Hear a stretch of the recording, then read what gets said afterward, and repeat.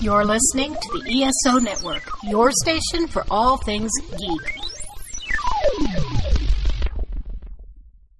Hello, please let me see your ticket stubs for the double-edged double bill. This week, Nicolas Cage stars in Next. It's Mandy.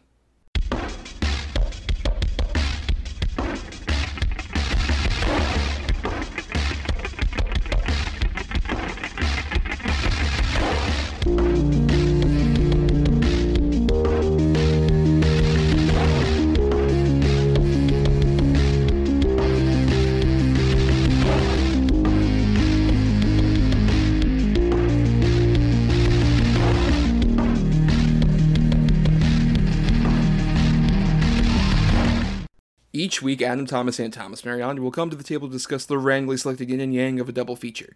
Then both will pick it in between 1 and 10 in order to seal their fates for the next episode. One will have 2 good movies, the other 2 bad ones. Let the chaos begin. I am Thomas Mariani, and I am recording this podcast in between shooting 4 to 5 movies in the Ukraine to pay off my dinosaur skeleton debts. That's great. I'm Adam Thomas, and I'm going to name my next child after a comic book character. Not a normal name, not like Matthew from Matt Murdock, but something really silly like Jor-El or Kal-El or, Khonshu. Or Galactus. Yep, Galactus Thomas. That kid's going to get so beat up. Oh, shit. Who's this mysterious spiked figure coming in here with his... you can't see the video, ladies and gentlemen, but he's got all these spikes on him, and he's coming on his motorcycle, and he needs blood for blood.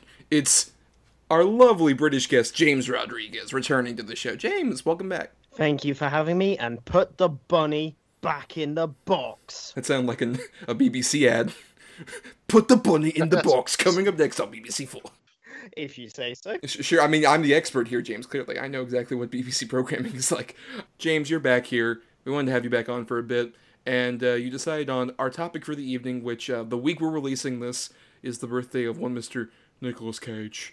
And we decided to do an episode around him, especially since we have not covered a Nick Cage movie since our very first episode, where we did Ghost Rider Spirit of Vengeance. Wow, that's quite a film to cover.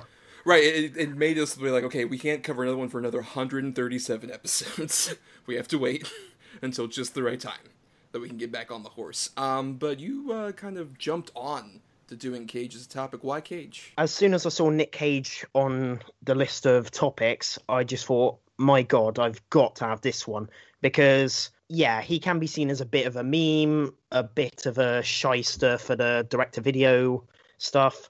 But I think he's one of those actors who, even when he does bad films, no matter how many he does, no matter if there's loads and loads and loads, he just seems to always do something interesting, something we can definitely talk about. It's not like we'll get him and there's a film we'll struggle to make conversation about.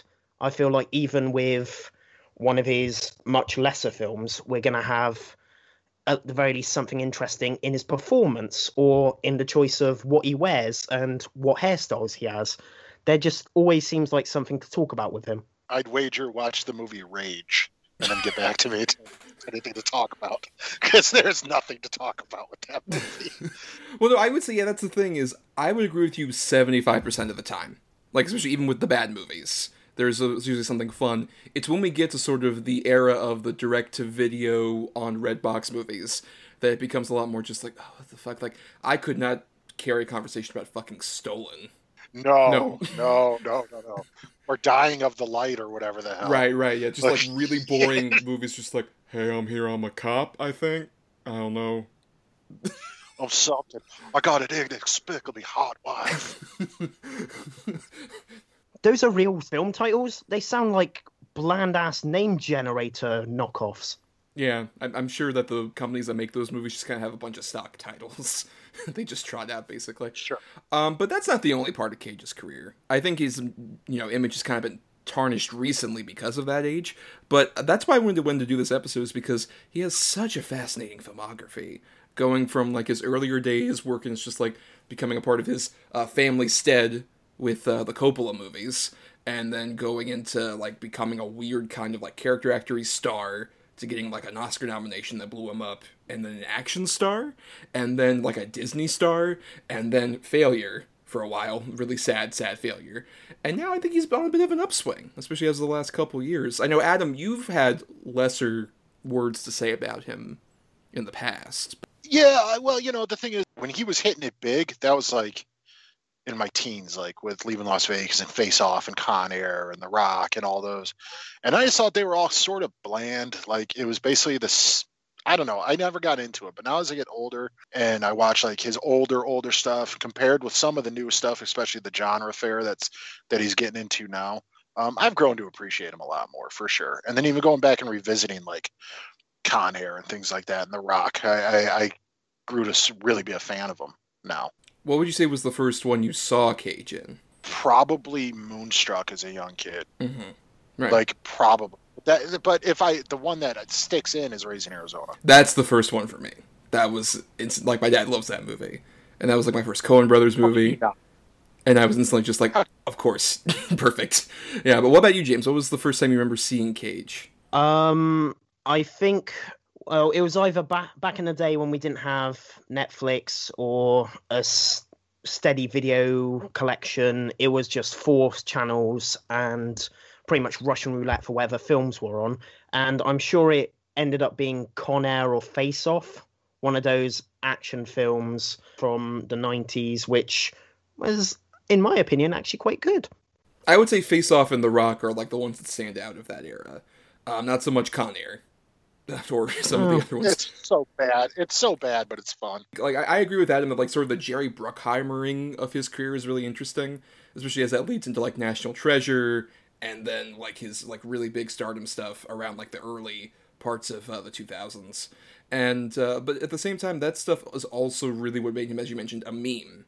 He's one of these actors where, like, despite the fact that he has such low restraints, people are just drawn to that energy of Cage because I think even at his worst, at least it's like a unique kind of, like, even bored Cage is a bit more unique than, like, in those same movies he'll be next to, like, Thomas Jane, who looks like he has, like, no life left in him as an actor, and other people like that, as opposed to Nicolas Cage just looks like he's more, being contained in those movies in a way that's not interesting, but at least just like, there's something in there, because then he'll do something like one of the movies we're talking about today, and just be really weird and fun.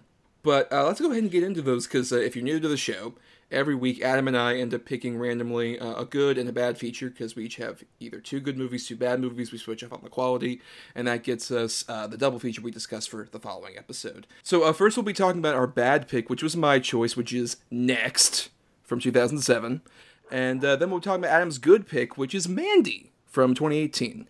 So let's go ahead and jump in first with Next. Chris Johnson has the ability to see things before they happen. I saw far beyond anything I'd ever seen before. I've seen every possible ending. None of them are good for you. On April 27th, you may think you know what the future holds. But nothing can prepare you for what happens next.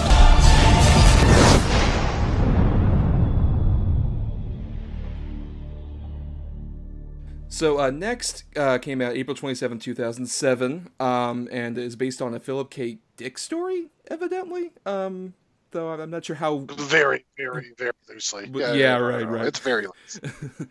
Not very sure. And it was directed by Lee Tamahori, who's a New Zealand director who did, like, Along Came a Spider and Die Another Day, along with Once Were Warriors. Yeah, it's a movie that's basically about Nicolas Cage as a Las Vegas magician. He has the ability to see 2 minutes into his own future. It's a very That's So Raven style premise. He can see into the future, but life would be a breeze. But, as it turns out, he is chased around by Julianne Moore, who is with the FBI, who wants to use his abilities to help them out, in especially like counterterrorism kind of capacity. And he has to try and save himself with the help of either Peter Falk at the very beginning, which is really weird. Yep. One of his last movies. And then eventually his love interest, Jessica Biel, who is very awestruck every second that she possibly can be. But like, what? Oh! Look at this guy. Give me a fucking break. Real quick. So, it's funny to me, like, there's the scene where, of course, Jessica Biel's whole character arc, she works one day a week for like underprivileged American Indian children, Yes. which naturally, of course, why not? But I just love the part where, like, is he your boyfriend? No, he's just my friend. Why? Just because the way he's looking at you. And they look at Nicolas Cage, and he's got this fucking just rat's nest on his head and these horrible teeth. And, like, he's looking at her, and, it's just, hey. And she'd be like, hello, no, I'm asking, do you have any? Like, it's so unbelievable that these two What? would just That doesn't do it get to you? into it. Well, it does for me, but a woman of Jessica Biel's stature, I don't know.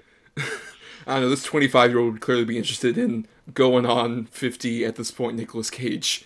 Very clearly, with that hair, which that's really the only knowledge I had of this movie prior to this was the basis for the Nicolas Cage's hair as a bird, your argument is invalid, as a meme. Which was one of the early internet memes I remember, like, finding so hilarious. And even that picture is still really funny. But yeah, I had not seen this movie until now.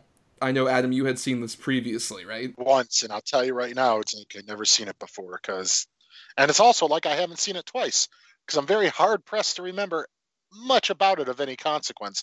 The main thing I remember is that he dodges a sniper's bullet, that the crosshairs of the gun aren't even on him. He just does a weird side turn and the bullet messes up. Exactly. They're like, no. It's so fucking stupid.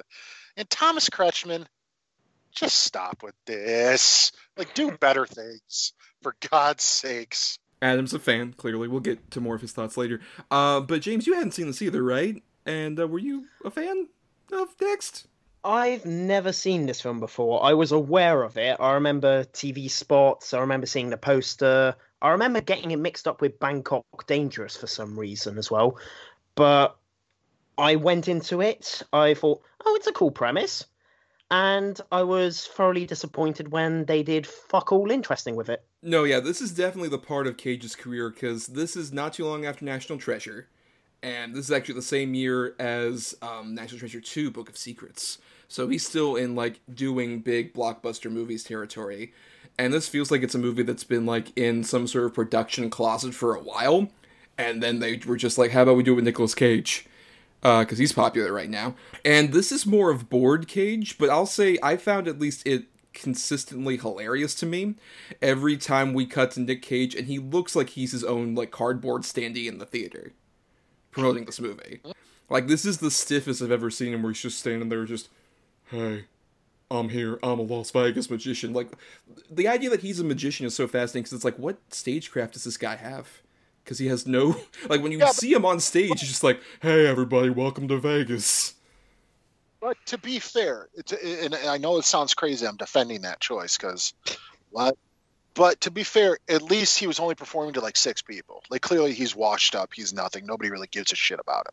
So I'll give it that, at least there's that to it. Other than that, the whole movie is basically Nicolas Cage just wanting to get sweaty with Jessica Biel. That's basically the whole plot of the movie. I know I've seen her before. Oh, yeah. And they meet. And again, look, and I'm not saying anything about Nicolas Cage's looks. I am saying a lot about Jessica Biel's looks, because yowie, wowie. But you're telling me that this guy, that her openly abusive boyfriend in the middle of a fucking public restaurant, you're telling me that he knocks out Nicolas Cage, and within 24 hours, she beds Nicolas Cage? There's no. There is no universe, be it by Philip K. Dick or not, where that would happen. It is ridiculous. And when they are laying in bed, and she's got her poor, sweet, beautiful, smooth face on his horrible chest hair, I just felt so bad for her. And then she had to kiss his, like, catcher's mitt of a face. Like, it's just, way to go, Jessica Biel. Like, this, give her the Oscar. It goes back to that first scene where she actually walks into the diner and he's just staring at her like the most obviously creepy stalker. Oh. And it's only because the dickhead X from Battlestar Galactica comes in and acts even worse that he seems Not the worst option. It's okay. He is drinking a martini at 8 a.m. at a diner. Like, that should have probably been a red flag right off. Or especially how much time he spends, like, staring at her from the diner, like, I'm playing it cool, even though I'm staring directly at you, Jessica Biel.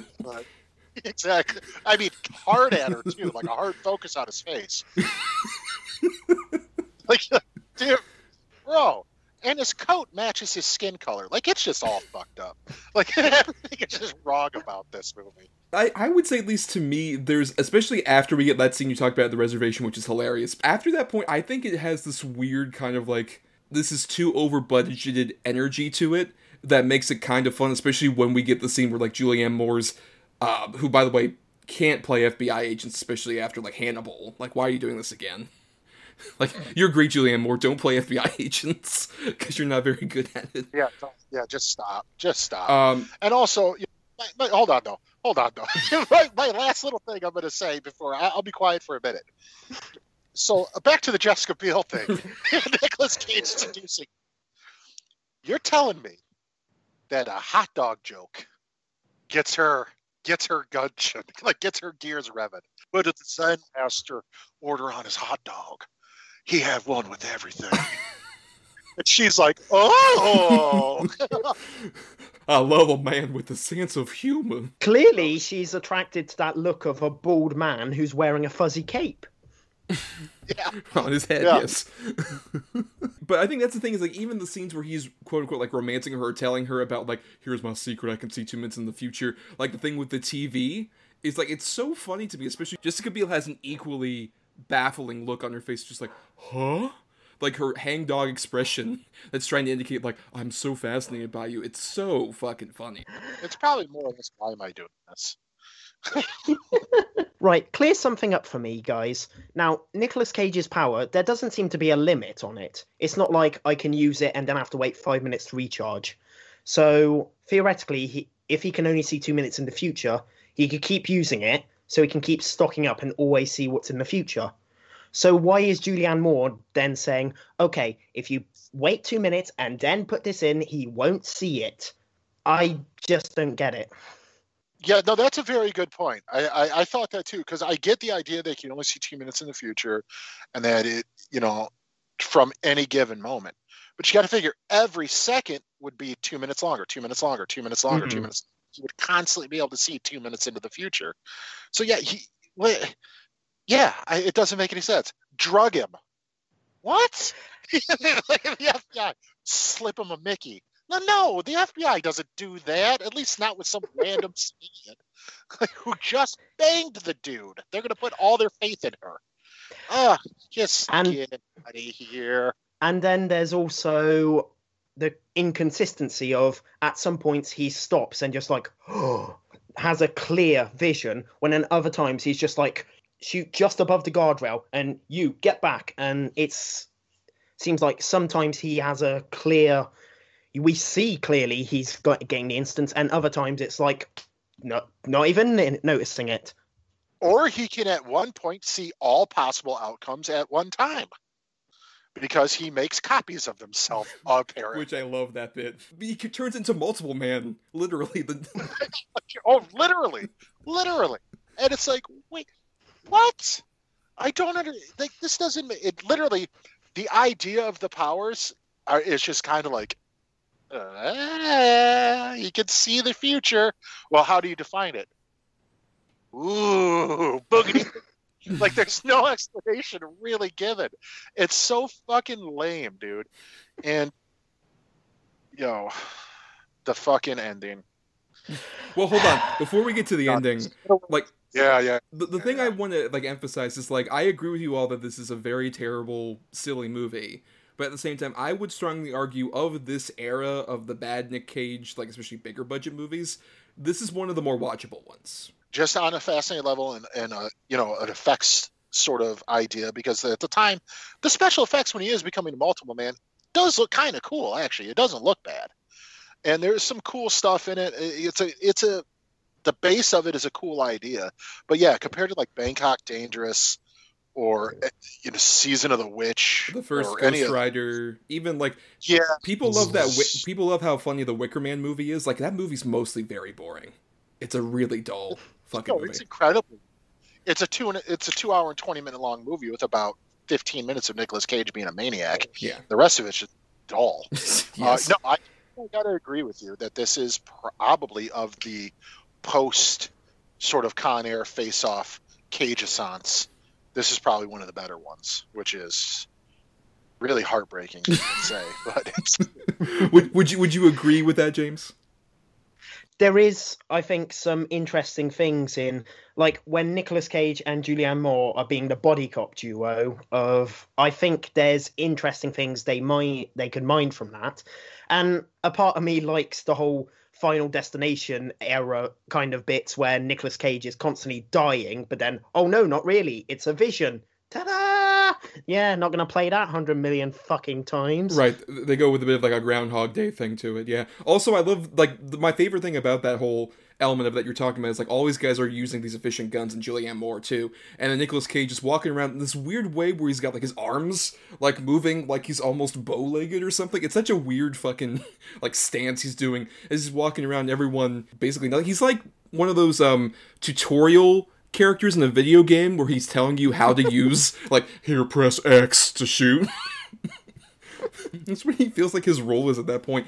I just think that there's a lot of, like, weird, funny bits, like the stuff Adam was talking about with, like, when Julianne Moore's trying to hunt him, and the guy tries to shoot him, and obviously so far off of the target. Or my favorite bit, when the car is coming down, he's like, swoop down at just the right time. Yeah, no, you're right. He's basically Rhys Darby in the new Jumanji. that's totally him. And yeah, that whole scene, which, by the way, he just bankrupted, like, that business that had those antique tractors and shit outside. He just ruined that business. That whole town is going under now. Nicolas Cage is the invention of oil.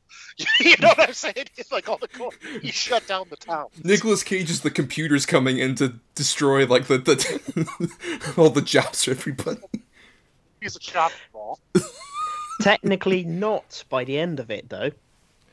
Oh, well, yeah, that's true. We should establish the ending bit, where, yes, after, like, this elaborate climax happens, a solid 30 or 40 minutes of time has elapsed. All of a sudden, we go back, and it's like, oh my god, everything from the point where Adam was talking about Jessica Biel on his horrible, greasy, hairy body in bed, like, it goes all the way back to that. So the last, like, 30 or 40 minutes didn't happen. It was just a vision, because he can extend it out further when he's around Jessica Biel, I guess. That's the love they share. The ending before he wakes up again, it was stupid, but it was so ballsy that I wish they would have just stuck with it. Right. It's like, oh, I'm going to get the bomb.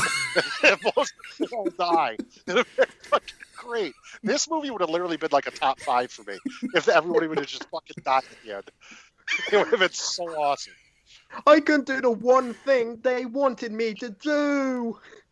I'm so blinded by ass.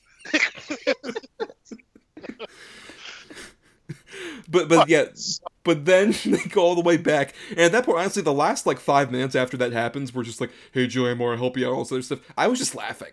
I was, like, maniacally laughing at how, like, this is the stupidest fucking decision I've ever seen any big movie do. She's like, so you're telling me this guy that she just banged out of nowhere, knows nothing about, wakes up the next day, he's like, I gotta take off. There's something I need to do. She wouldn't be like, are you fucking married or got kids or something? She's like, are you coming back? Yeah. I'll wait here in this shitty hotel for you. Like, you know what I mean? I'll find you. Might be a week, might be a month. But if you want me to, I'll find you. No, I'm good. No, you go ahead. Take it easy. You know what I'm saying? Fucking hell. It's fucking frustrating. The plot that we were essentially promised for the film is pushed to the side for sequel setup just so Nick Cage can use his psychic powers to bang Jessica Biel. And am I the only one who finds that a bit skeezy, whether he intends it or not? And there's a scene where they discuss that he didn't intend it that way. A part of it feels like he's using his future powers to manipulate Jessica Biel and so they can get together. Absolutely. Like, They Yes. show the scene of him manipulating her to where he's seeing all the possible outcomes of how to get together with her. Like he's a total just dirtbag.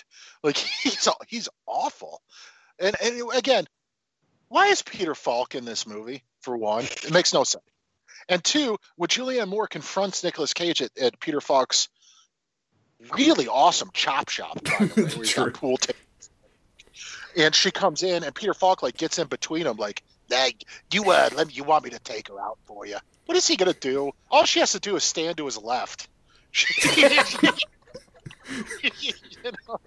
ridiculous. He's just gonna keep saying, just one more thing. Just one more thing. I'm sorry, I forgot. Your hair was terrible. Fucking, just stop. The thing is, I'm more okay with where Nicolas Cage is now in his career, which is kind of doing whatever the fuck he wants and really not caring if it's a big hit or anything anymore. He really picks and chooses, kind of. Like, he does a lot of paycheck movies, you can tell, but it also pop up in like Mandy, Color Out of Space, things like that. But like this era of Nick Cage, I'm so glad is over. Like the what wig is Nicolas Cage in this week sort of movie. Like, thank God. Yeah, when we're getting stuff like Knowing or Season of the Witch, Drive Angry, shit like that. Left Behind. Right, Left Behind, where it's so much more of like, wait, we have to pay off all these debts that he had, which obviously that's another big part of the Nicolas Cage legend, is I spent way too much money on castles and dinosaur skulls and all this other shit. Books. He paid like $2 million for the first Superman comic. Right, yes. he bought the most haunted house and a massive grave for him and his girlfriend. Yes, he did. He did too. Oh, yeah. Why not? You know what I mean? Fuck it, dude. He's so far out there, man. He's gone.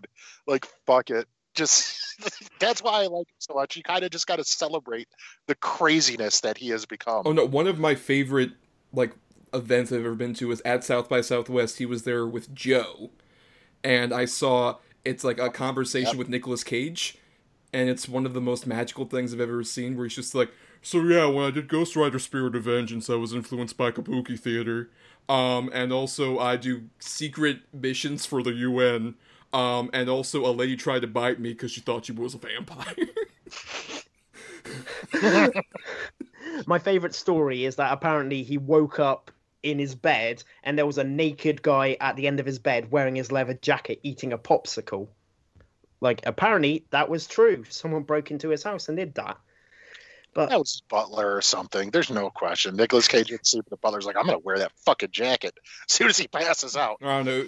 It was Kevin Durant on the set of Primal, just like, Kevin, you can't keep doing this. But yeah, I think we've talked as much as we can about Next. We'll go into final thoughts here. I'll just initially state that, like I said, I think this isn't nearly the worst one we could have done. It was so taxing trying to find a bad movie.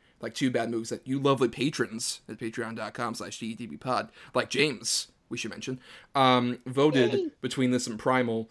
Having seen Primal and just seen a couple of those straight-to-video movies, I was so dreading, I don't want to do one of those. And this is a much better alternative. In terms of, it's not necessarily a great so-bad-it's-good movie, but it's just entertaining enough on a so-bad-it's-good level to some degree, and also just some of the ideas that we're talking about, that it's this would be a totally, fun cable watch. I wouldn't have gone to a theater to see this, but stumbling upon it on cable or on a streaming service, just, it's perfectly fine for that, and you won't, as Anna mentioned, really remember much about it, after a week or so. Yeah, I agree with you. I think it's a laugh riot, too. I just was laughing out loud several times, and I would pause it to go into the other room and tell my wife what the hell was happening. And she was like, what? I'm like, no, you don't understand. Of course she works with Native American children in a fucking oasis, by the way. It's the most beautiful, poor town I've ever seen in my life. They have just beautiful waterfalls and lush greenery. But no, I agree. It's not close to being one of the best. It's not really one of the worst. I'd say it is probably the best bad fun one to cover out of his career, at least of this era, to where at least there's something to talk about. There's at least you get laughs out of it, and just the ridiculous of it all, gives you something to at least discuss. Where something like Bangkok Dangerous or something like that, where he's taking himself way too seriously, those are chores to get through. And what about you, James? Your final thoughts on Next? I thought it had an interesting story, which it did nothing with and gave a boring alternative for.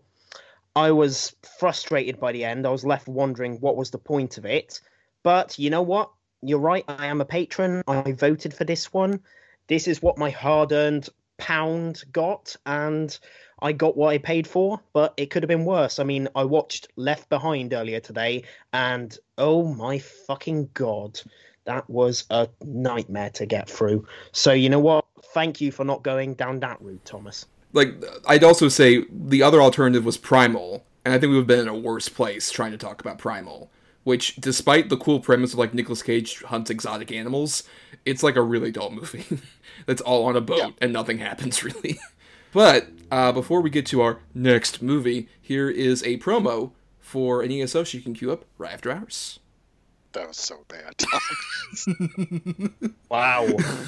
Hey everyone, this is George Tripsis, co-host from the Metal Geeks podcast, along with Carrie the Metal Geek and Brutal Dave. Our show is where we bring the metal geek culture and heavy metal culture and mash it into the geek culture. Come listen to our show where we talk about movies, comic books, Disney stuff, and mostly about movies where I'm always right and Carrie's never right.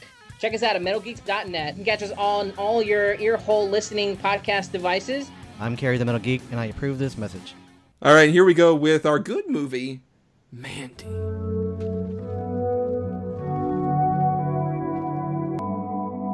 Under the crimson, primordial sky, the wretched warlock reached into the dark embrace. You're a special one, Mandy.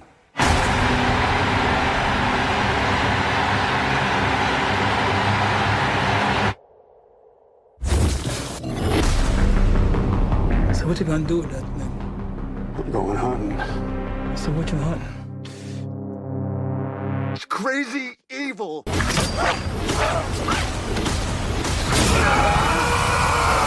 So, Mandy is a movie that came out in 2018, September 14th, 2018, from director Panos Cosmatos, who I found out is the son of George P. Cosmatos, who did, like, Cobra and Tombstone, which I was not aware of until doing the research for this.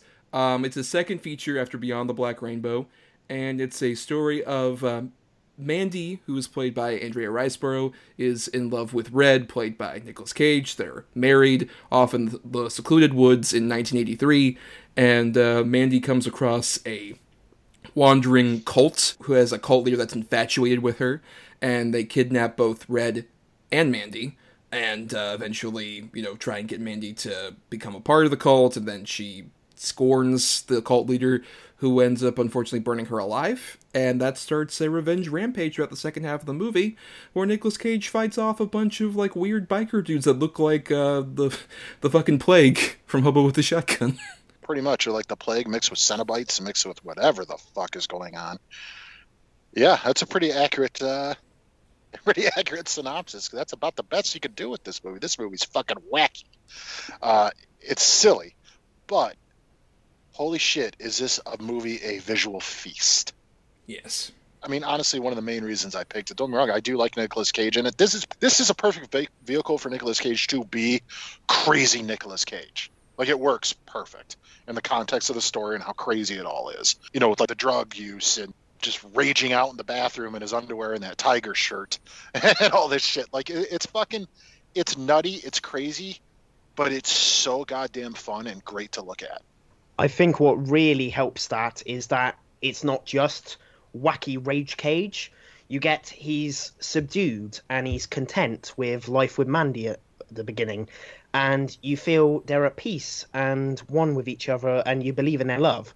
But once Mandy is unfortunately murdered, he justifiably gets into that rage, and the part where you really see the turn is that dazzling scene in the bathroom where all just that rage and hurt is just burst out.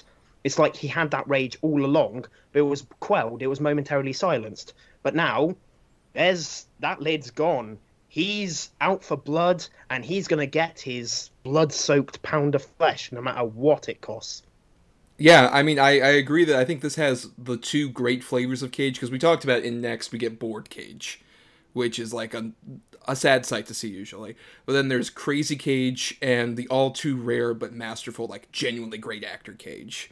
And I think you get those two later flavors really well in like the first half of the movie, as you mentioned, where it's Cage, him being subdued and him being a lot more like emotionally invested with Andrea Riseborough, who we've talked about before, is like such a great chameleon of an actress. So good. Like, you could never tell me like, oh, this is the same lady from Possessor. She blends into any role that she gets. And I think the two of them have a really, I agree, natural chemistry, despite how kind of weird they are. Like, even when they're under the stars and everything is sort of this weird crimson pink kind of look, and she's talking about like, oh, what's your favorite planet? Saturn. Actually, I changed my mind. It's Galactus. Of course he picks Galactus. Of course he does. And in any other movie, that would be super dumb, but it's kind of sweet in this context, and it's kind of engaging, so that when we get the Crazy Cage, after a certain point, it feels kind of earned, and also, like Adam mentioned, when he goes insane, it comes from, like, the grief. Like, it makes sense for, like, in this world, that this Cage would be just like, I lost the love of my life, and I've lost all sense of humanity, and I'm going full hog. It really works beautifully. Yeah, I absolutely agree. And plus, I got to give it up to Linus Roach in this movie, too, man. I think Linus Roach almost steals the movie for me. He's so good as that weird-ass cult leader. Of course, he's got that fucking album where he's the singer and all this stuff, and he gets nude because he thinks he's just something to behold. And I love that Mandy just cuts his ass down to size every chance she gets. Like, that was so good for me. That goddamn axe weapon that Red just fashions is one of the coolest on-screen weapons in a long fucking time. And that thing is badass. Especially the scene where he ends up constructing the weapon and it looks like fucking Conan. Yes. It's like he just knows how to do that. He just has the plans for that weapon. Like, how fucking cool. But it just fits, though. At no point do you question, like, why would he know how to do this or have this? It makes sense in the context and the reality of this movie. If you tried to dissect this movie, like, well, why are these guys like demon bikers, yet they're not, and there's a bunch of drugs, and then this weird chemist who's and basically like a airplane hangar out in the middle of, like, you can't try to give this movie any real rhyme or reason. You kind of just got to go with it. The best way to kind of sum it up is, like, imagine if both your favorite album cover from the 80s and also that weird dude who has a cool painted van, his van came to life along with the album cover. Like, that's the universe this movie lives in. Is that? Yeah, you guys were all doing shrooms in it. Right. For sure. Look at the colors, man. Like, that's literally what it is. I think also what works really well on this film for me is that even when you're getting the bloody kills and Cage lighting a cigarette off a burning, decapitated head, it doesn't forget that there's a tragedy underlining it. Like, he can be like Jupiter, he can have this destructive force of a hurricane, but it can't mask that he's lost the love of his life. No matter how many people he kills, the past can't be undone. It's like that biker says to him, she's still burning. And it's not Hollywood's idea of vengeance where, oh yeah, I'll just kill these people and go have a spot of tea.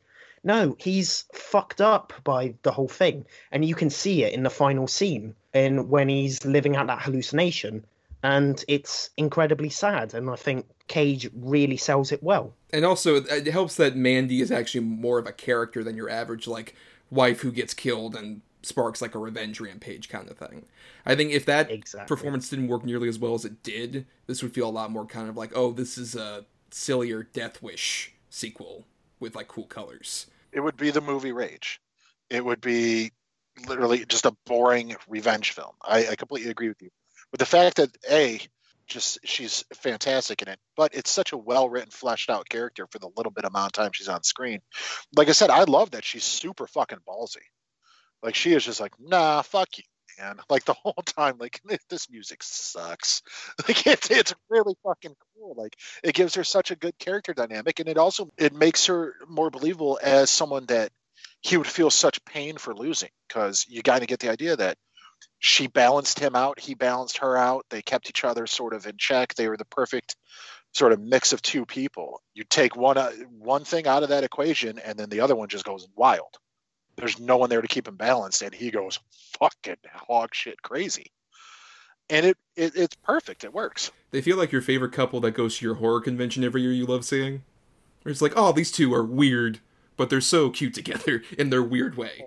I think that's what really works about it. But also, like, I agree about Linus Roach, who is playing like a version of Manson. He looks like fucking Robert Plant, though, from Led Zeppelin. He looks a lot like that's very accurate. Yeah. But what I like is the fact that, like, he constantly has, like, these, like, highfalutin kind of, like, what you're mentioning, this ego about him. And it's so easily cut down by, like, Mandy. Even the moment she starts laughing, she's like, shut up! Even earlier on before that, when, like, one of his lackeys is like, I don't know if I want to go out and, like, get this girl for you. He's just like, please? He's such a little shit. And the movie never forgets that, all the way down to the amazing, like, climax of this movie where he's trying to be like, oh, I'm something higher than you are. You can't really hurt me. And then, I'll suck your dick, man. I'll do it. It's just like, you pathetic little worm of a person. Yep. Oh, but how satisfying is it to see that little shit get its head crushed so vividly? Yeah, it's so good. All the kills, like, really work, especially as, like, a horror person. Like, there are some of these kills that are, like, astonishing. They're kind of like, I know this was a big inspiration for Cosmatos' like, first movie and this movie is VHS covers from the 80s for horror movies like he could never rent as a child, but he was always fascinated by the covers. It also feels like one of those, like, grindhousey covers that you see in those, like, video stores. You're like, oh my god, I want to get this. And then you watch those movies later and most of them are just kind of boring and dull and the cover's way better. This is that cover as well come to life. Just like, oh, this is everything you would have wanted in one of those VHS covers. Yeah, I know. I completely agree. In fact, I think almost a perfect sort of triple feature for somebody who's never seen this movie or any movies of the ilk. I would say start off with, like, VFW, go home with the shotgun, and go Mandy. And it's literally just all of the same ideas just done on so many different levels and with so many different creeds of actors and different sort of takes on the genre. But at the same time, they're kind of all the same. They're just splatterfest celebrations of sort of just pure violence and insanity of the 80s. And I think they would all meld really well together. Yeah, right down to having an awesome cameo by Bill Duke to give us exposition, but also just be like, basically, you ain't gonna make it out alive, dude. This isn't gonna work for you. Yeah. I fought a predator once. I didn't make it out somehow. Nope. And he was gonna bleed him. Leave him there. Real quiet. But that's why I love also, like, every single part has their own kind of distinctive quality to it. Like, particularly I love Richard Brake as the chemist, who's so strung out, just like, oh man, that's Lizzie. The fucking tiger. That guy's got a fucking face on him, doesn't he? Like, he is perfect in these type of roles. As these weird, sort of just strung out, creepy guys. Like, and he works really well in this bit part. It was really cool seeing Richard Brake. Yeah, who's your favorite sort of like the smaller side characters, James? Oh shit. Now you're putting me on the spot. That's what we do. Okay, I'm just going to fall back on Bill Duke, and just from his little van just saying fuck off on the side to him, without question, helping out Red. Be like, I've got some arrows for you, just put them to good use. He fits the film for that one scene, but it's such a good scene, which is such a good transition between Red needing that crossbow back to Red fire fucking shit up. James, I'm really disappointed. I gave you the perfect opportunity to mention the greatest underrated MVP of this movie, and you didn't. The best side character is Cheddar Goblin. Cheddar Goblin. It's fucking Cheddar Goblin. You're right. Yeah. Which is, like, I love how there's a real strategy to using that particular commercial, because it comes right after Mandy is horribly burned in a really upsetting, like, genuinely unsettling scene. With, like, particularly when Nicolas Cage crawls out after getting, like, all his barbed wire hands off, and then he crawls over and her skull is there and it fucking flies away with the wind. It's so upsetting. And then we have to have a scene where he just watches a really silly, stupid commercial. Why not, though? Why not? You need that. You need that relief of just like, oh, Cheddar Goblin, my savior, Cheddar Goblin, I needed you. And shout out to that was actually done by the guy who did Too Many Cooks, the infamous Adult Swim short, which makes so much sense. Oh yeah, you can tell it's from the same wacky mind as that 14-minute short. It feels like it could be just a segment from Too Many Cooks with just that goblin vomiting mac and cheese on those kids.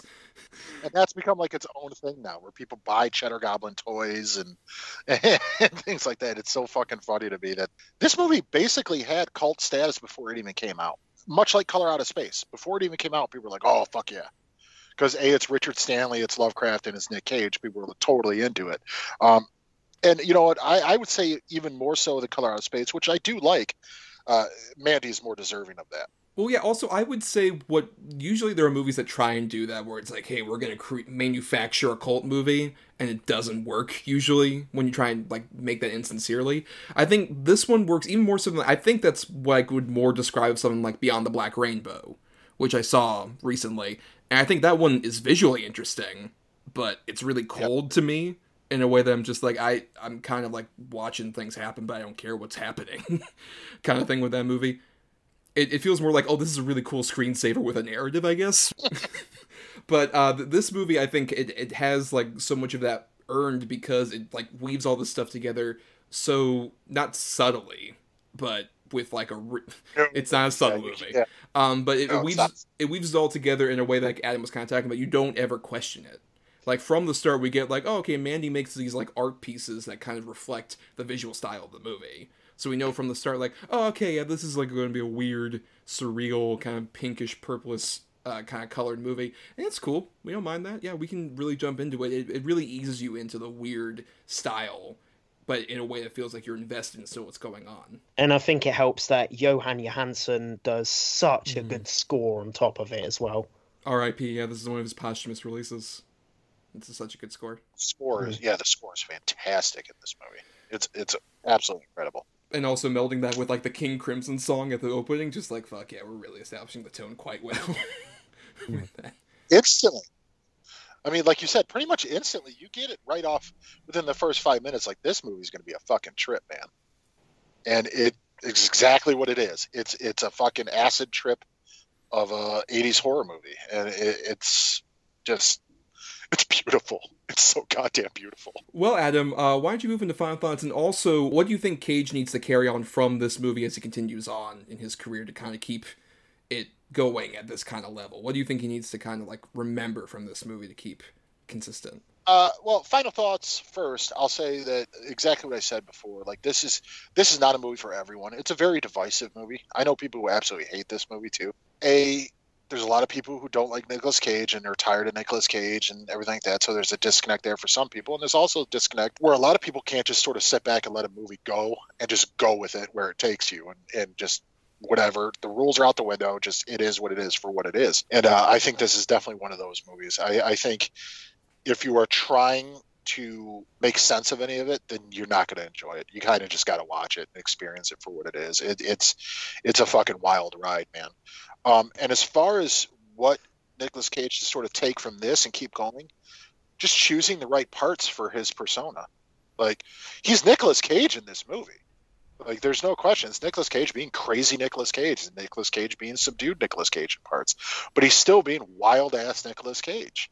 And I think if he just chose the roles that call for that a little bit more than some of the other ones he did, then he could be let off the leash and really sort of have a reemergence as a really good character actor, if not even just stay in the genre and have a genre actor sort of afterthought of a career. Because like this, Color Out of Space, they give him the same sort of chance to be really subdued and then wild in parts, and it works. So I think if he sort of was a little bit more choosy with the roles that play into his acting style, then I think he could really have a sort of second or third go at fame.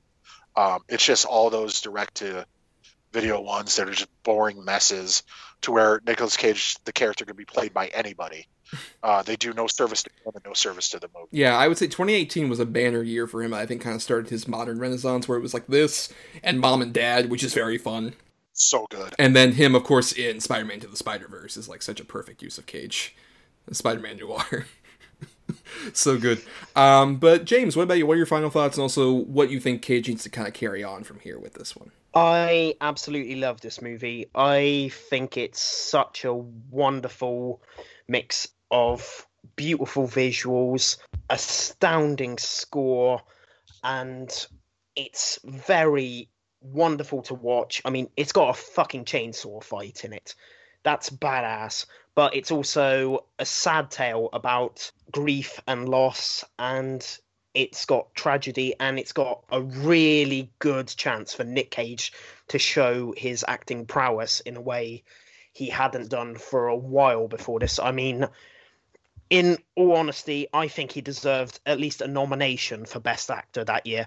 I would have rather him than Rami Malek doing a Bugs Bunny impression, or Viggo Mortensen folding over a pizza to eat. Hey, you stop insulting my Italian lineage with that. He was so perfect. He was so Italian. All right, I apologize for insulting your heritage, kind sir. Don't you dare. Don't apologize to him. That was not her. Hey, I'm not you, Adam. I cook a meatball. You know what I mean? Oh, mi familia. I would say what Nick Cage needs to do is, well, Adam said it all. He needs to be a bit more selective with his roles. I mean, sure, it does seem like the guy loves his films, but it does seem a bit like, I love food. Doesn't mean I'm going to eat for everything, no matter how awful and greasy and poisonous it may be. You are such not an American. True. It's so hot. Oh, gee, what about me gave it away? Sorry. Anyways, go ahead. I don't mean to Yeah, finish your final thought. I would say, in terms of what Cage needs to do, he does have some interesting roles coming up. He's working with Sion Sono. He's doing that meta film where he plays himself, choosing interesting roles which give him a chance to show off his acting prowess, to remind people why he's an Oscar winner, to remind how good of an actor he can be. I think that's what he needs to do. And I know he's got dinosaur skulls to pay off, but come on, maybe don't do so many direct-to-video churning out stuff. You're just making that college humor video about Nick Cage accepts everything be more true. Yeah, I would say, especially, I am really excited about the one, The Unbearable Weight of Massive Talent, is the one where, like, he's playing himself, and he's being basically tasked with getting $1 million by going over to the private island of Pedro Pascal, who's his biggest fan. I just love that idea. That's fascinating to me. But yeah, I think the big thing that I would say he needs to carry over as well is just not being afraid to kind of balance off his genuine sort of like humanity with the craziness. Because I think that's what gets lost. Even in like the fun ones that are like over the top silly, you do lose some of that humanity. So it's just like, oh, this is a fun, silly Nick Cage performance. It's not like a real movie. I think this movie does such a great job of balancing those two things that he needs to, I think, take more roles that allow him to do that, if nothing else. And, you know, where he'll have his kabuki theater influence from Ghost Rider, but also, like, actually feel like a real person at certain points. I agree with everything that's been said about Mandy, though. I love it. I think it's a phenomenal use of Cage, but also the color palette and Andrea Riseborough and all the other cast members. It's a great sort of, like, weird, trippy movie that isn't just about the trippiness. Though, for the record, as someone who allegedly may or may not have done psychedelic drugs in their time, accurate. Allegedly. You're so cool, bro. That's the end of our two features we'll be talking about for the evening. But we've got some more feedback to read here, because every Monday at DEDB Pod, we ask y'all, hey, what are your favorite, least favorite movies related to whatever topic we do? And so we got some people, including Mike Gordon of the ESO Earth Station 1 podcast, says, I believe there are more candidates for bad than good for Nick Cage, but when the part is right, he just shines. Raising Arizona and Wild at Heart might be my favorites. Brian McNeil at Bry the Botanist says, Colorado Space is my favorite Cage movie. I have to say that the remake of The Wicker Man is absolutely the worst he has done, since I'm a huge fan of the original movie. Marie at Swiftly She Flies on Twitter says, adaptation was probably the most interesting Nick Cage movie I've seen. It's just a wild ride of a movie, and I remember liking him in it too. And then Caged in A Saint Nick Cage podcast at Caged in Pod podcast on Twitter says, best Con Air adaptation, Leaving Las Vegas. Worst, Left Behind, Bangkok Dangerous, and 211. Underrated gems, Red Rock West, Joe, and Vampire's Kiss. And then our buddy Christian Alvarez says, Nicolas Cage is truly an interesting actor, despite his filmography being so mixed between good and bad. He's truly, if anything, an interesting movie star. Some of his best movies are Valley Girl, Leaving Las Vegas, The Rock, Gone in 60 Seconds, Adaptation, Matchstick Men, Mandy, and Into the Spider-Verse. Some of his bad roles, despite a glorious Cage performance, are The Wicker Man, both of his outings as Ghost Rider, Bangkok Dangerous, and Left Behind. I did edit this list a lot because I can talk about Cage all day between his relationship with the Coppola family, his absurd spending habits, and his utterly fascinating persona. P.S. No worries about my picks for the best and worst of 2020, Adam. I didn't really see much of 2020's releases, but the actual worst movies I saw last year were Gotti and The Fanatic, starring your favorite actor, John Travolta. Which, of course, he's referencing from last episode. Go fuck yourself, Christian. I basically agree with everything that was said. I'm glad someone threw light on Matchstick Men. I really do like Matchstick Men. I remember, of course, Raising Arizona, Moonstruck. Vampire's Kiss is not a good movie, but it's an amazing Nicolas Cage. Yes. He's off the wall crazy in that movie, especially for young Nicolas Cage. But yeah, I tend to agree with pretty much everything that was said. The thing is, a lot of people talk shit about him, but everybody sort of is in unison on like, oh no, he can do good movies because these were all good movies. Yeah, like Moonstruck is a favorite in my family. Shocker that my Italian family likes fucking Moonstruck. It's not why. It's because it's got Cher in it. That's what it is. Well, look, your whole family's really into Cher. Well, look, that's one of the reasons. I'm not gonna lie, clearly. But I mean, everyone in that movie is so fucking good. I think especially like Cage works so well because it's another thing where like he's genuinely like tortured because of like what happened in his past. So that's why he lashes out with it like, I lost my hand, I lost my bride, like stuff like that. But it's really like earnest and investing. Plus, I would argue, because I watched recently his Oscar-winning performance in Leaving Las Vegas. Not a fan. I completely agree with you. I think it's over the top. I think it's comical. Not to treat the subject matter lightly, but I know alcoholics. I've been around alcoholics. I've been around people who are drunk. I drink. Nobody acts like that. No. Nobody falls to the table. Oh, I'm a prickly pear. Like that doesn't fucking happen. No. Like it's so over the top and silly. It's especially a bummer when like Elizabeth Shue is giving a performance and she's trying to actually she's fucking really good in it. Yeah, she deserved an Oscar way more than he did, honestly, because they were both nominated. Yeah, 1,000%. I don't know if that year feels like just all right, give to Nicolas Cage sort of year. Well, yeah, it feels kind of like that, and also it's a bit of this weird thing where apparently his inspiration was he went out on binge drinking and his buddy recorded him drunk. So it's like, oh, you based that for your performance. Oh, well, then, okay. Let me rephrase what I said. Maybe that's how Nicolas Cage acts when he's drunk. And if that's the case, fine. Not relatable to anyone else in the universe. No, I would 1,000% say either Moonstruck, which he was nominated for, or Adaptation, which he was nominated for. He deserved it so much more for either of those. Much better performances either way. Yeah. I agree.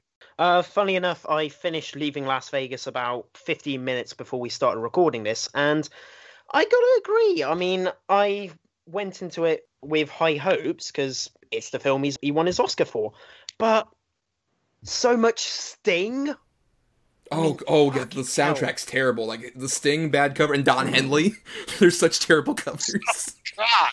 Oh, you're giving me PTSD flashbacks. Damn it! And look, I liked it. Jesus. I liked the performances, but I felt it punished Elizabeth Shue's character for a sex work. Completely agree with that, yeah. It was not good. And I really like Wild at Heart. Nicolas Cage and David Lynch, I thought that was quite a good combination. Yes. And he gives such a swoon-worthy rendition of Love Me Tender.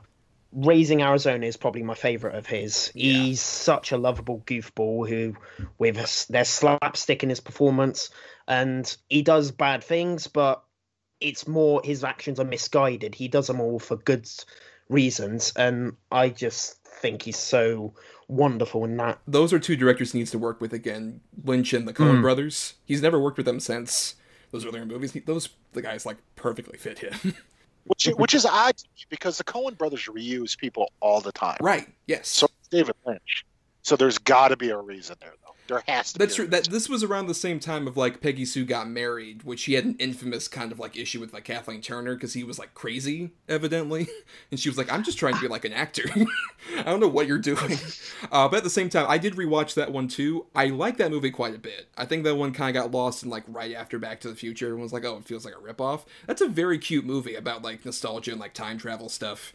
And Cage, despite the weird decision of, like, I want to wear huge false teeth and have a Pokey from Gumby voice, it really works for me, though, with that movie. I think particularly, there's that bit where Kathleen Turner's coming on to him, and he's talking about, like, oh, I want to have sex with you, I want to see your thing. And he says, you mean my whang? It's such a funny line. Stupid. Beautiful. I forgot. That is a good one. I'll just mention one more film, Left Behind, which is actually the first film I've watched in 2021. It's all uphill from here. Just evangelical propaganda bullshit. And boy, is it. Hold on, though.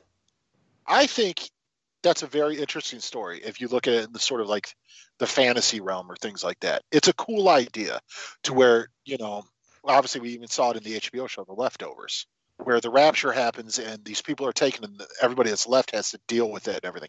The problem is they set on a fucking airplane, first of all. Second of all, you got Nicolas Cage, like trying to be, oh, so I don't know. Oh, landing flaps down. Like, it's so stupid. But at its core, it could be a really interesting idea. It's handled with kids' gloves because, like, oh, we don't want to offend anybody. Well, just make a good movie. Yeah, it's also just, like, really boring. It's such a dull movie where just, like, they either hang on the airplane or at the airport. And it's just like, yeah, so your mom, Leggett Thompson, got raptured, I guess, because she believed in Christ. And I'll believe in Kabuki. Whereas the Muslim guy on the plane doesn't get raptured. No, or the kid from The Blind Side, the only other movie I think he did. Yeah, period. But I'll say also just some of the other bad ones to me. I would say, I said this on the first show, and I still agree. I don't like either Ghost Rider. I would say the first one's worse. The first one is a lot more boring to me. Yeah, I agree. First one is way, way worse. Even if you base it solely on his sort of, in quotes, chemistry with Eva Mendes, which doesn't exist. The first Ghost Rider is terrible. It's absolutely terrible. The second one's not good either, but at least it has that sort of kinetic feel to it because it's, the guys who did Crank and everything. Like, it's still wild. He's scratching at the door. Yeah. Pissing fire. Come on. Right, exactly. And I would say of his bigger budgeted ones, this is, I think, the movie that got him to start doing these, like, bad direct-to-video movies was Sorcerer's Apprentice. I would say is his worst, like, huge budget movie. Because it's, like, it's so much, like, bad. It's from this time when Disney was like, hey, we don't own Marvel or Star Wars yet. Let's just do whatever we can to get little boys interested in our fucking products. Tron Legacy. Yeah. John Carter. Prince of Persia. Yeah, Prince of... Oh, God. Jake Gyllenhaal. Jake Gyllenhaal is Prince of Persia. Yeah, nothing wrong with that at all, right? Nope. Or even, like, the one that I remember, like, so many people love, like, the compilation, but this movie's also just really terrible outside of the Cage moments, is Deadfall. Like, everyone knows it for Cage going silly. With, like, him in, like, in the Tony Clifton makeup and shit. Which just, like, he looks hilarious, and the compilations are funny, but it's mostly just an awful, dull movie. I agree. But then also just some good ones I wanted to mention that aren't, like, my favorites, because everyone mentioned, like, a lot of the favorites, but ones especially I watched recently. The Trust is an underrated one, I think, the one with him and Elijah Wood, where they play Las Vegas PD guys that try and break into the safe. Very solid little heist thriller. I would recommend to anybody. Wasn't bad. His first big role in Valley Girl, I think, is quite cute. Like, I think he has, like, a really fun kind of, like, punk role that works as, like, going off of the lead character. I think that one's a pretty fun, especially early Cage. And I just recently watched Lord of War. He's very good in it, and it's a very like underrated satire. I like that movie quite a bit. That was originally going to be one of my choices. We were talking about this. I think that's a very sort of underrated movie. I don't think it's perfect, but I think it's pretty fucking good. Did you guys ever see Trespass with him and Nicole Kidman? The final Joel Schumacher film. No. Oh, maybe don't watch it. It's just boring. It's not terrible. It's just boring. Luckily, yeah. And would we all say that probably the peak of silly Nick Cage is Bad Lieutenant? Right? Yeah. Sounds about right. Did you watch it? Have you seen that one? I watched it when it came out initially under bad circumstances because I watched it on a plane. It was the bad place to watch it. And then I watched it again recently. And that movie actually plays even better now because it's this weird thing where Nick Cage is this corrupt cop who does horrible, like, drug-fueled crazy things. And the police department's like, yeah, sure. Yeah. Just let him do it. Yeah. Like, but honestly, not a terrible movie. It's really not that bad. It's this weird ingenious thing of like, hey, we're gonna have Cage do this in the middle of a script that was written by like a Law and Order writer, and it feels like the beats are very like Law and Order episode, but with a corrupt cop. And then Werner Herzog doing it, so he's just like, I want to add silly things like crocodiles and iguanas. Break me's a baby. Put a baby in it. That's why I love Baby Yoda so much. Remind me of the iguanas. The cold water in the prison is like your soul's inescapable. Yes, dude. And then I love how everybody reacts off Nick Cage. Like either Val Kilmer, who's just like, "What, dude? No, whatever." You're like, come on, it's fine, sure. Or Exhibit is weirdly so fun as a straight man. Just like, man, you're crazy.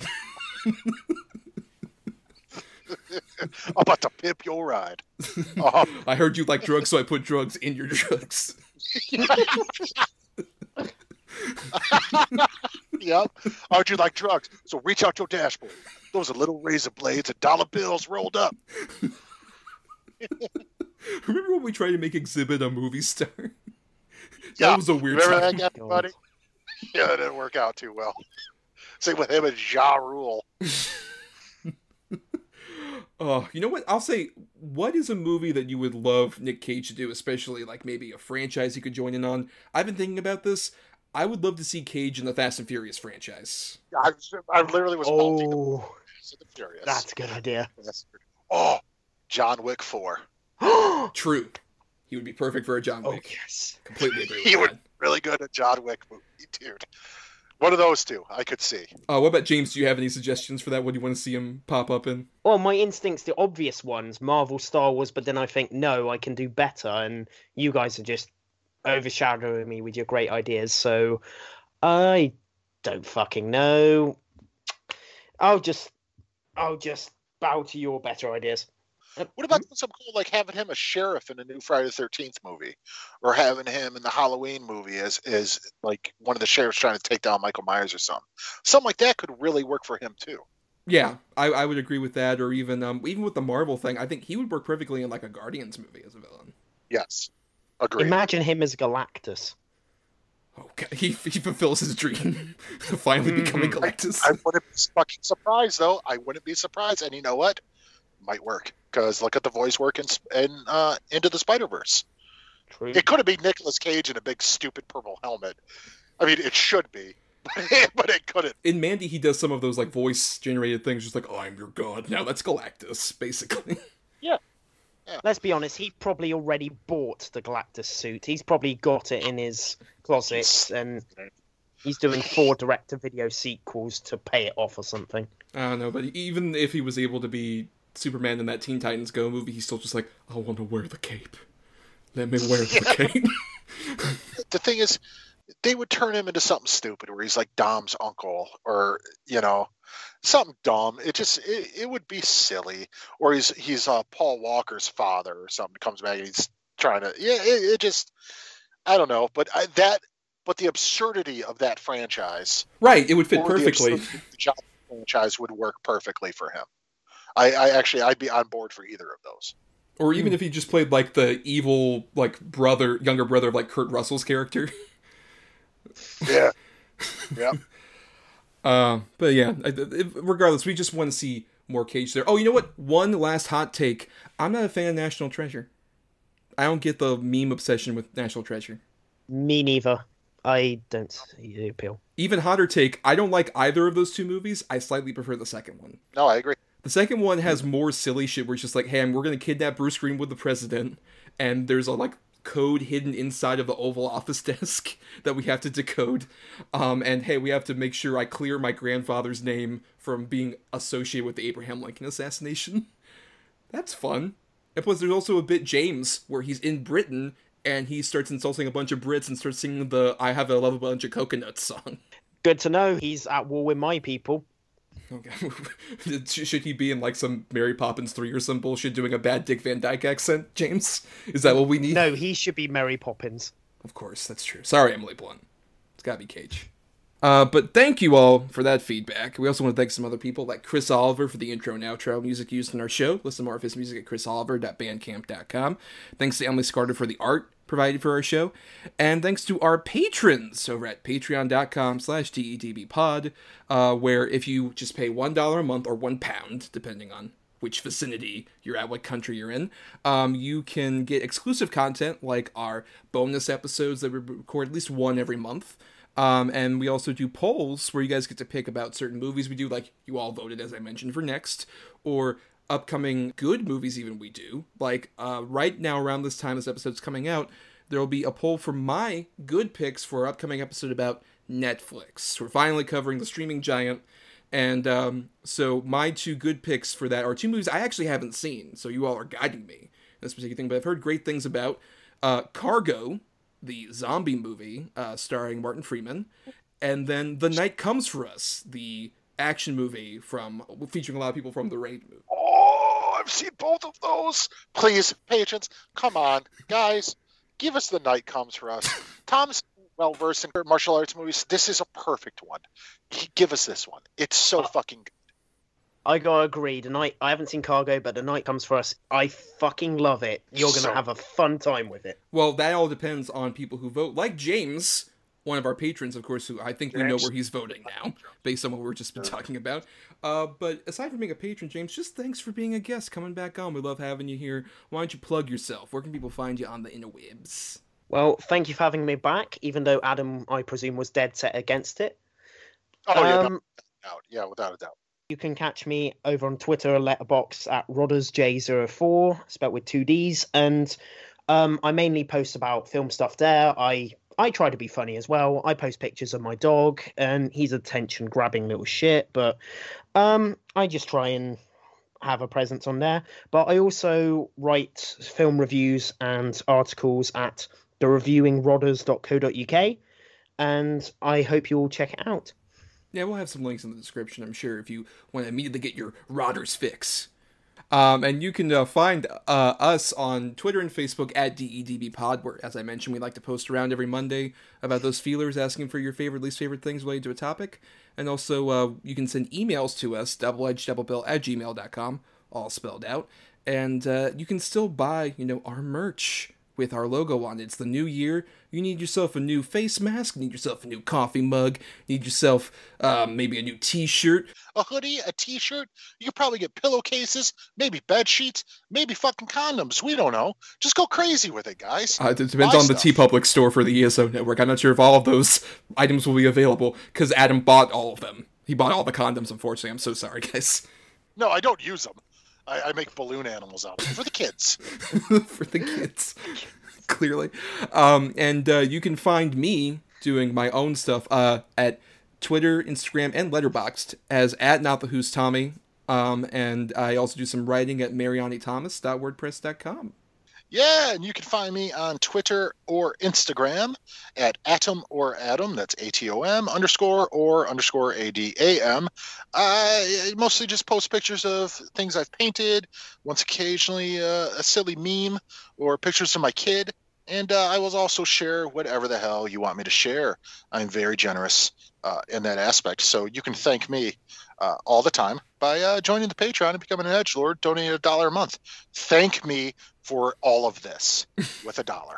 Yes, for sure. And for more gratitude you could find, subscribe to us on Apple Podcasts, Spotify, Stitcher, and other podcasting platforms. If you're listening on the ESO network, why not listen to our other great shows, fellow podcasts on the ESO network. And you can also dig into our archives on our Podbean main feed for a bunch of ones we didn't post even before we joined ESO.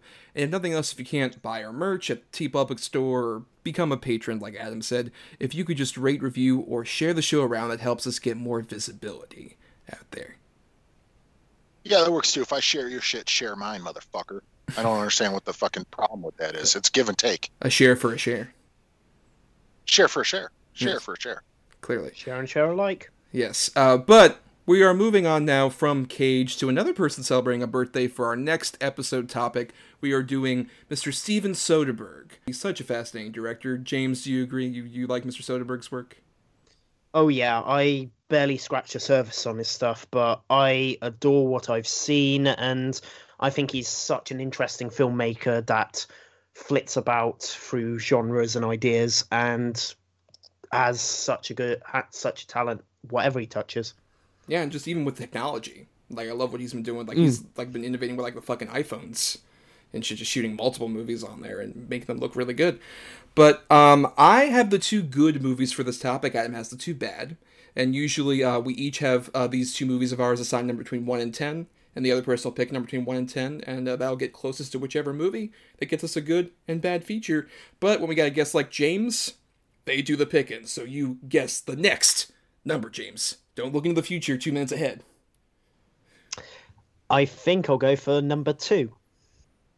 Okay, for my 2 good picks, number 2 gets us closest to.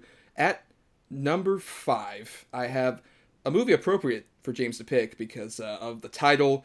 I have the Terrence Stamp underrated gem, The Limey. Oh, of fucking course. Love that movie. Such a great movie. I can't wait to talk about it. It's so great. Absolutely. And then number 9, I had his original film, Sex, Lies, and Videotape, which I've actually never seen. Also, a really good movie. Very, very good movie. Very good Spader. Good movie. Now I'm very curious for Adam's bad picks, because there's a lot of ways this could go. He's done a lot of different movies. He's done some shit. Well, James. Let's go for number 7. At number 8, I have a movie I don't know if I've seen, but I am aware of, and I know it's kind of universally hated. I have Full Frontal. Oh, okay, yeah, I have not seen this one. That's interesting. Yeah, it's Julia Roberts, and I forget who else is in it. I've never seen it. I just know it's kind of universally maligned. At number 1, I had The Informant with Matt Damon. That's one where I don't like that movie, but I think Damon's performance is like fun enough to make it watchable. Yeah, but that's it though. Right. No, that's one of the lesser ones. Yeah, that's not a bad choice either. Hey everybody, this is Thomas. I'm in the middle of editing the episode right now, so this is a message from the future. This is just a quick programming note that post-recording, Adam and I did some research about Full Frontal and its availability on streaming, and we found out it's not really available on streaming at all, which was a hindrance to us doing it for the show. So instead of doing that, we're going to switch over to doing The Informant, since that is actually available to at least rent in certain places like Amazon and stuff, as opposed to Full Frontal, which is literally just not available at all. So we'll be doing that along with The Limey on our Steven Soderbergh episode next week. But back to the program. But on that note, everybody, we hope you have a happy new year, and we hope you don't get caged in for too much longer. And I will say goodbye, and for James, I'll say, chip, chip, cheerio, I've gone and wet myself. You're such a prick.